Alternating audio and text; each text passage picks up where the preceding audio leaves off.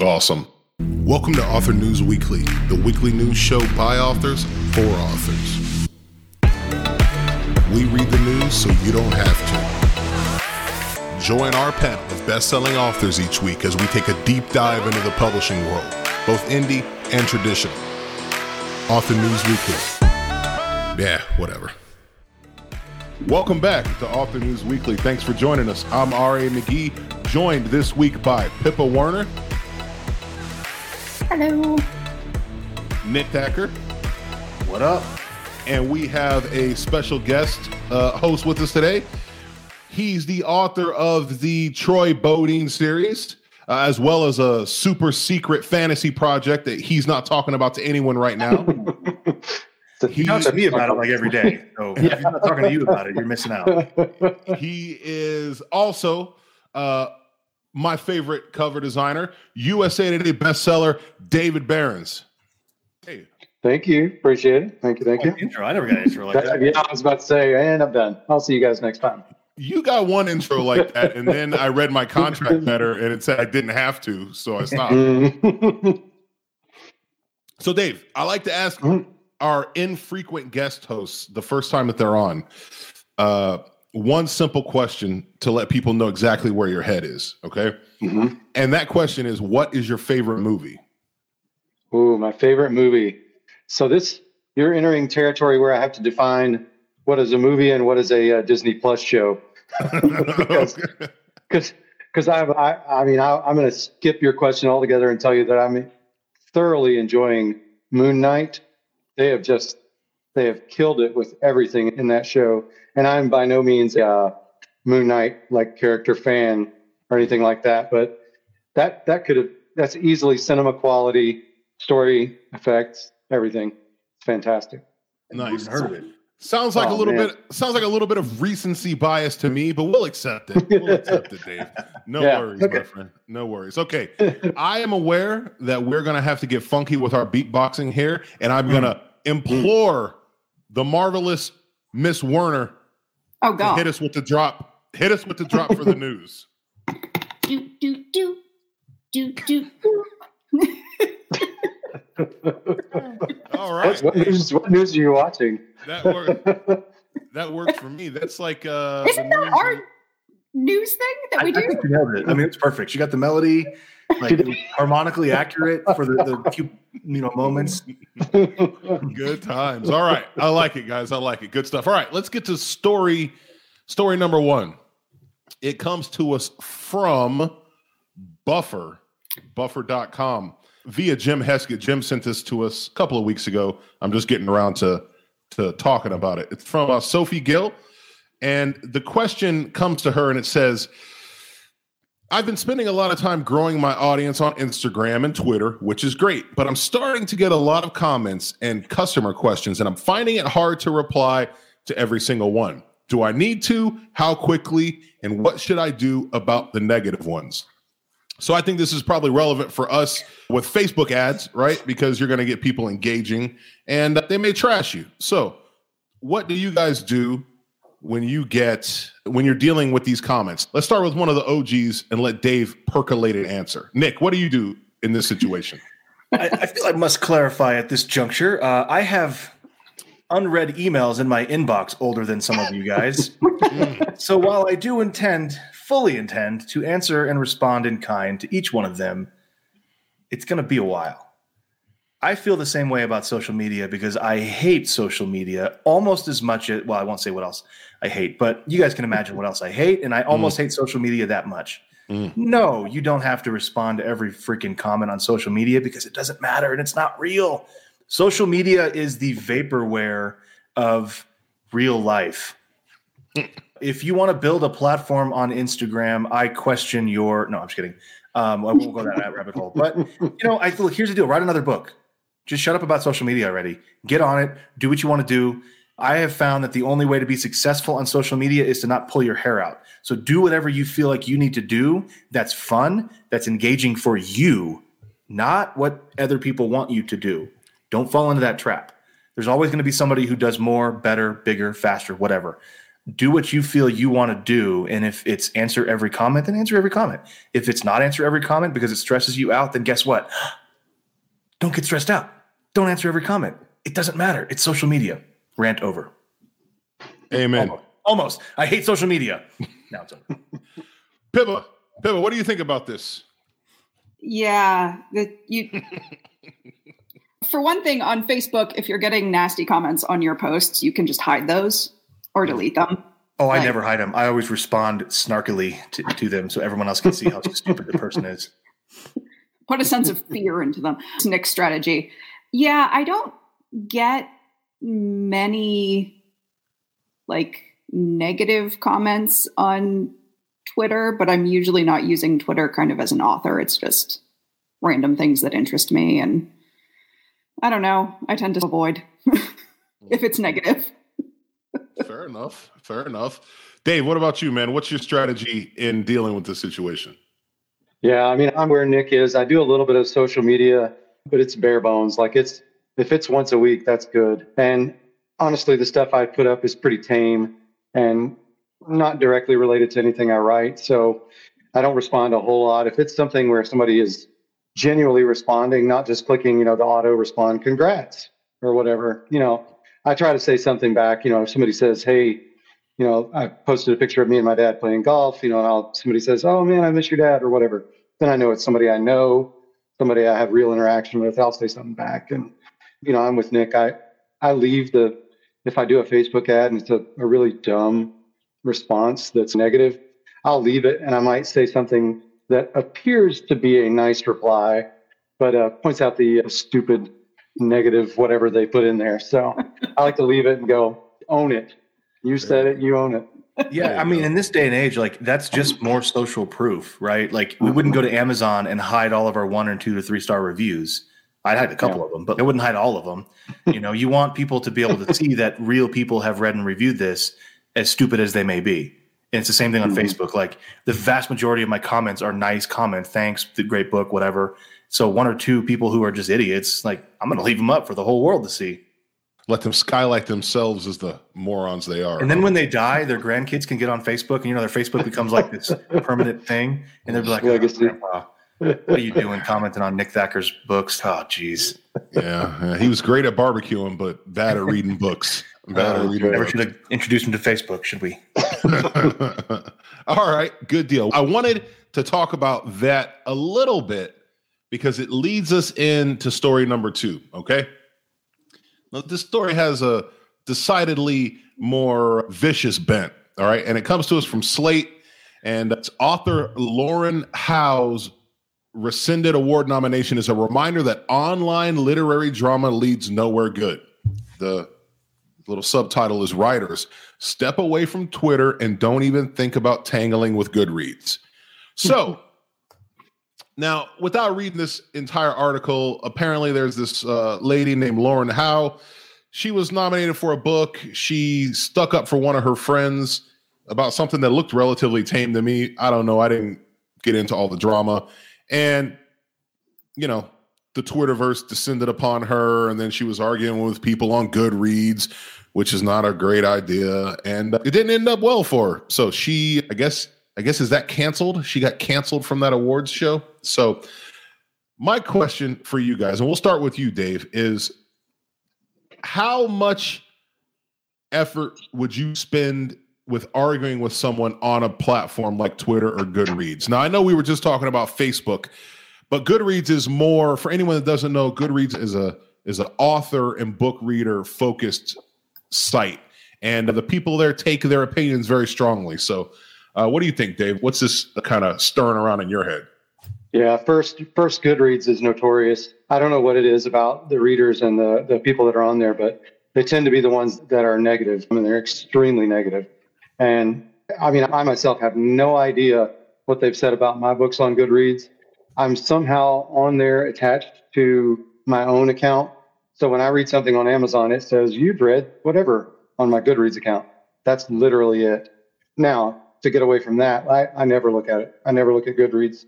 But in looking at this story, there were some hot points. There were some things that were current, that were relating to the trans and LGBTQ community. And those things are firebrands. I mean, you can't get near those.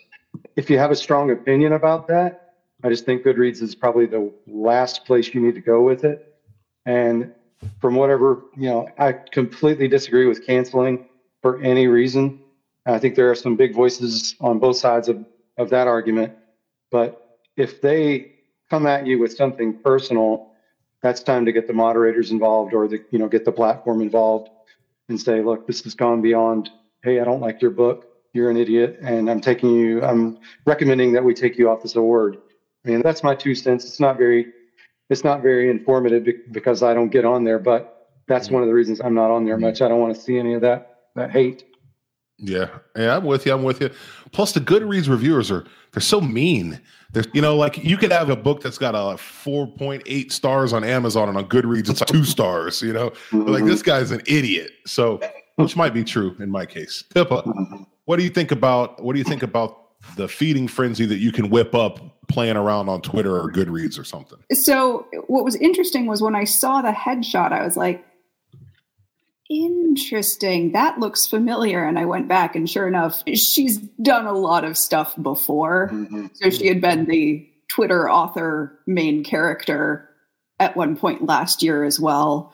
And it was about Goodreads reviewers giving 4 stars instead of 5 and just complaining about it. And which is one of my pet peeves.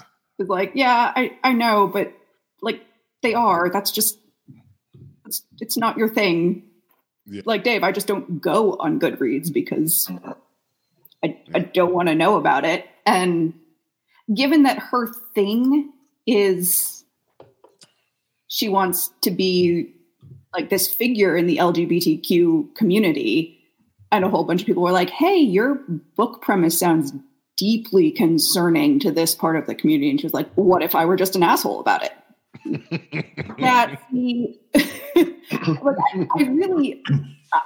I honestly don't worry about the canceling thing. I think it's not something to worry about. It's basically just because I've been watching people get canceled for years. Like we had the whole 1 Million Moms thing trying to cancel Ellen DeGeneres for being gay. And now it's coming from the other side now as well. And so there's social consequences for stuff. But in this case, I feel like she really leaned hard into it and stirred it up. Mm. You like all it would have taken was like hey, I hear you. That wasn't how it was intended. If anyone wants a copy of a review copy of the book to look at this, let me know. Yeah. It's easy. Yeah. Yeah, you throw the baloney at the wolves coming, man. They're going to snap you eventually. Mr. Thacker, aloha, my friend. What's going on? Aloha. Yes. It's how they laugh in Hawaii. They don't chuckle. It's just aloha. I think Dave told me that joke. So pretty sure you did, actually. Yeah, I said, but I fully agree. I think there's the 11th commandment that my pastor used to talk about all the time called don't be an asshole.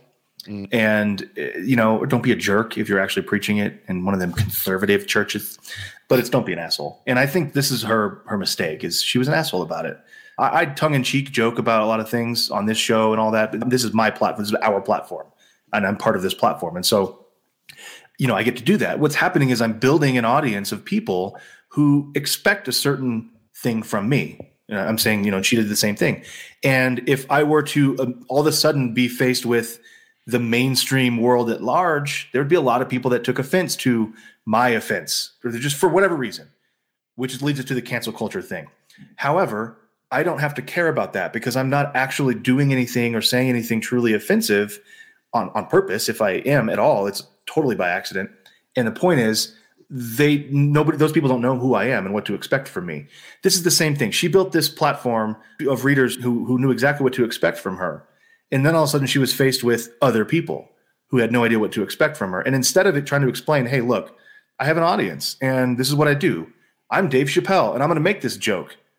Instead of having that and saying that, she said, I'm going to be an asshole about it. I'm going to be a jerk about it. That's the mistake, right? So it's if exactly like Pippa said, if somebody comes and says, hey, this is offensive, I'd be like, wow, not my intent at all to offend.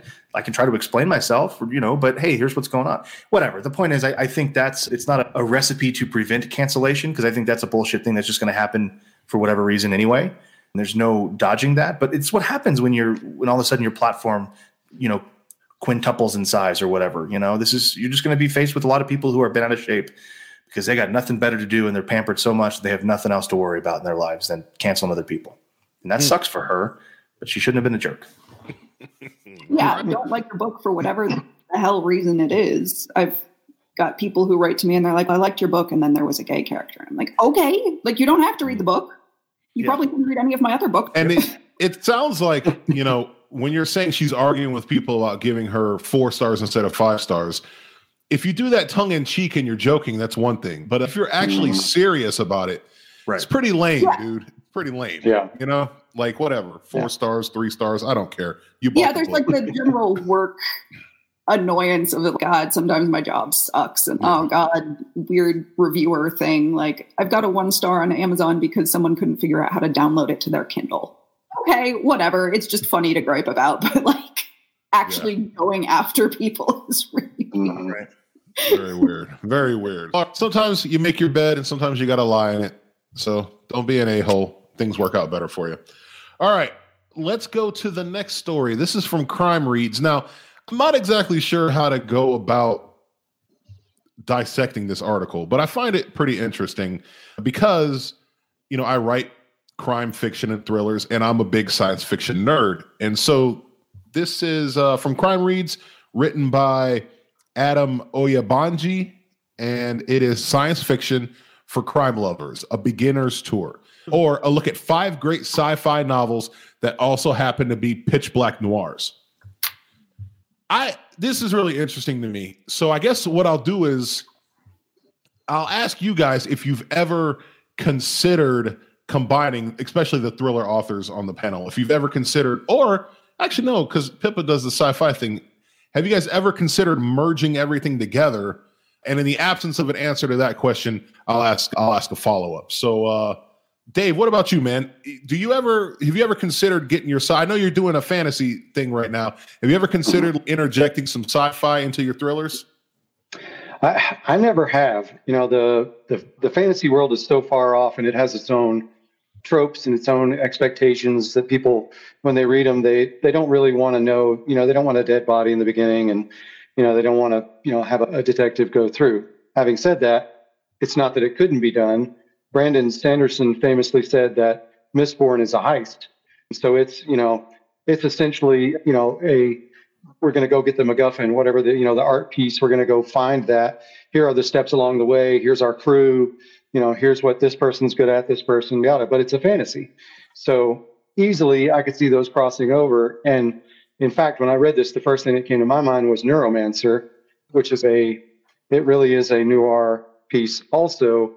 And it has some great sort of callbacks to like those 1920s detective type stories. And it's interesting because when I read it, I don't think, oh, here's a thriller wrapped up in a science fiction setting or vice versa. I just try to get, the story. Is the story good?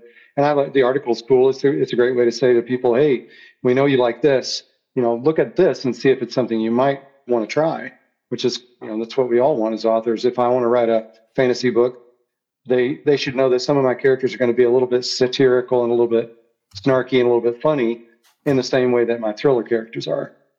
Yeah, right on. It makes me think a little bit of Blade Runner. Like Blade Runner, is sci-fi and it's got that strong kind of noir feel. At least the movie does. Mr. Thacker, what you got going on with this? I do. I think this is tricky. As running a publishing company now that publishes thrillers, I often have to define what we say a thriller is. And, because we're a business, we want to publish more books. We want to define that loosely. We want to say, not that, it's anything, but you can absolutely write a science fiction thriller, because a thriller isn't just a genre. It's also a tone, a pacing, a style. I think the same is true about science fiction. Yeah, there's a genre called science fiction, which for all intents and purposes has some predefined boundaries around it, large boundaries, but boundaries nonetheless.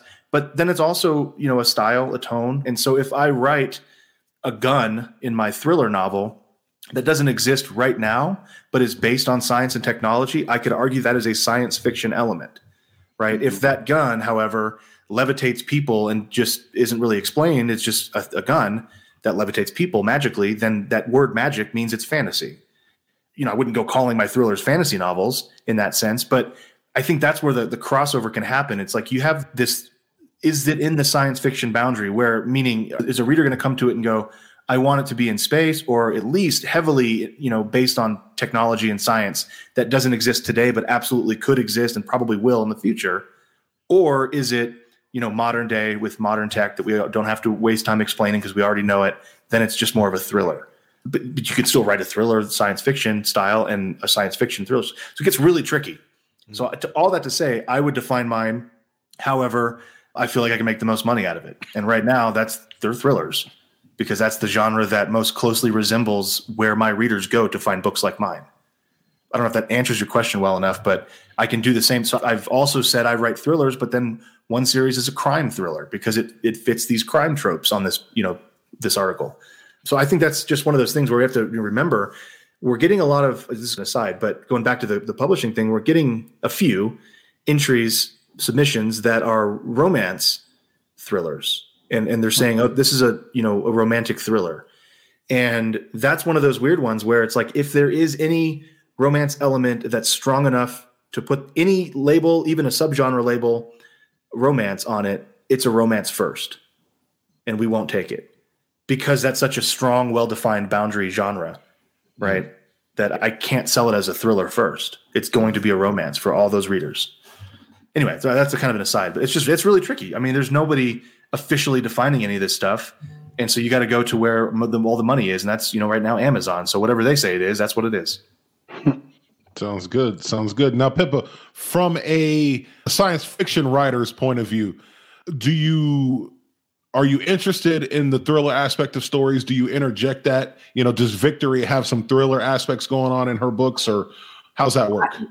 Yeah, so when I was younger, I went through this phase where I was just reading all of the Dirk Pitt novels, the Clive Cussler thrillers and stuff like that. And those had a very strong, often there was this sort of, oh, how did the Mayans create Atlantis thing? And it was great. You only ever needed one for every plane trip because you would completely forget whatever the scenario was and you could just reread it. But yeah, there's actually a whole set. There's a lot in science fiction that hinges on mystery. I remember talking to a mystery author who said, I love writing mysteries because every book's a mystery. It's a really interesting perspective. I think basically the thing you want to do is just each book of mine requires a slightly different set of skills and tropes. And often I find those by looking in other genres and reading other genres. And it's a great chance to bring something that feels very new to your readers from another genre where it might feel old or tired. Okay. And so the second part of this question is, if you guys look at this list, are you familiar with any of these stories? I will admit only to knowing about Altered Carbon, and that's just because I watched it on Netflix. But it was pretty cool. It was definitely an interesting premise. Plenty of sci-fi. People are taking their consciousness out and putting it in different bodies, and one of the guys wakes up and he's got to solve a murder situation. So that was pretty interesting. You guys got any of these books you've read that you can recommend? I'm realizing how millennial I am. I couldn't find the books in this article because I'm jumping around looking for bolded headlines or H2s or H3s. And I'm there ain't none of those in there. So I'm where the hell are these books he's talking about? Each paragraph talks about a book. Alex. Yeah, scan for the italics. There you go. There you go. Italics.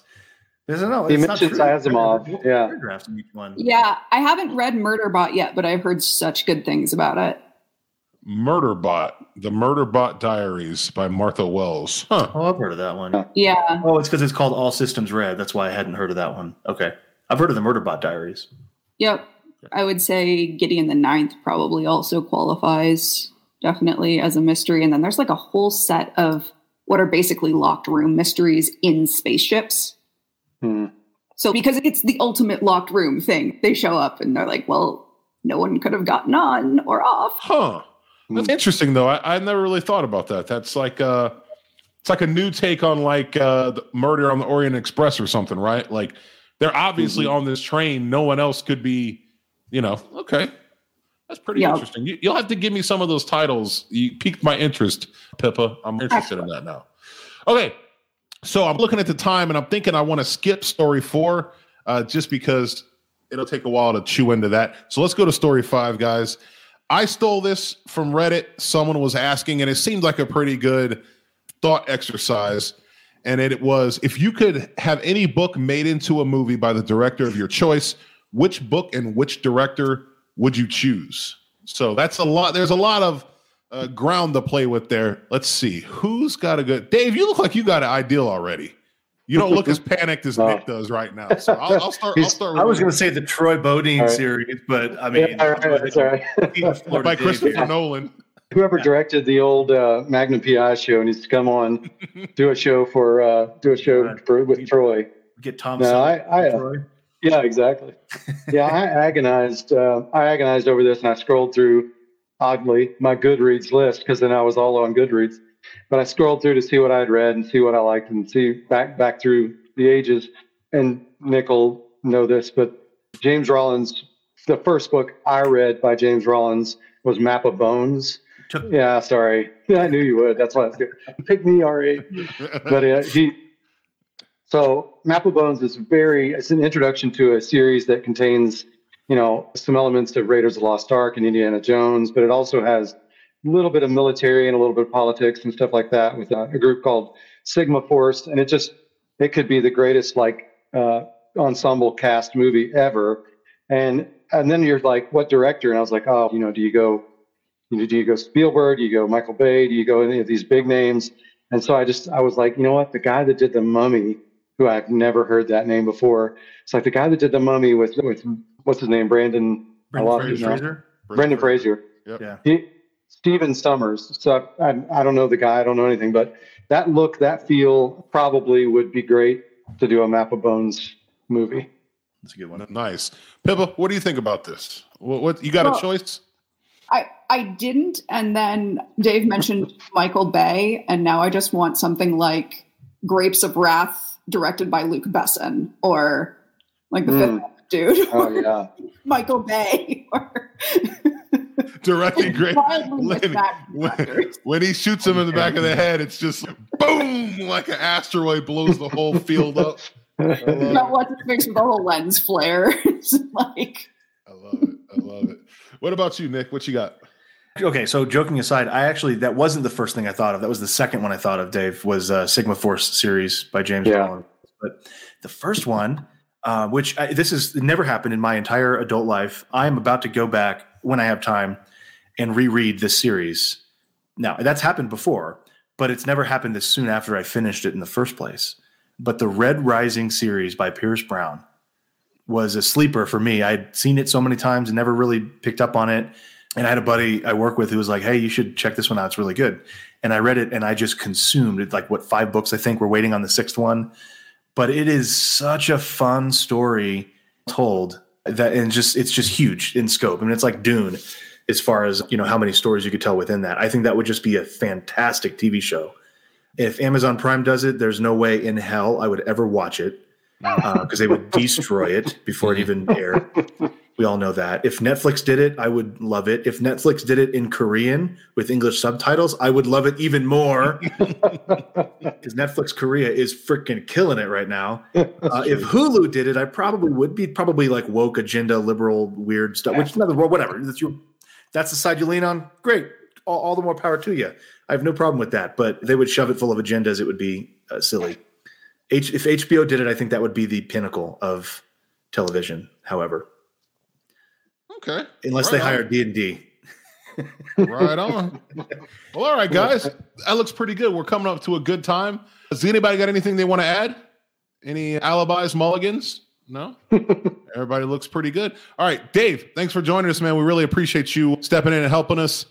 Jim has this thing going on. That warrant that he got rid of a while back popped up again, and there may be we may have to contribute to his bail money, this issue in Tijuana, but we won't go into it.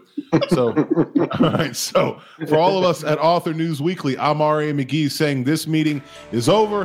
Goodbye, everybody.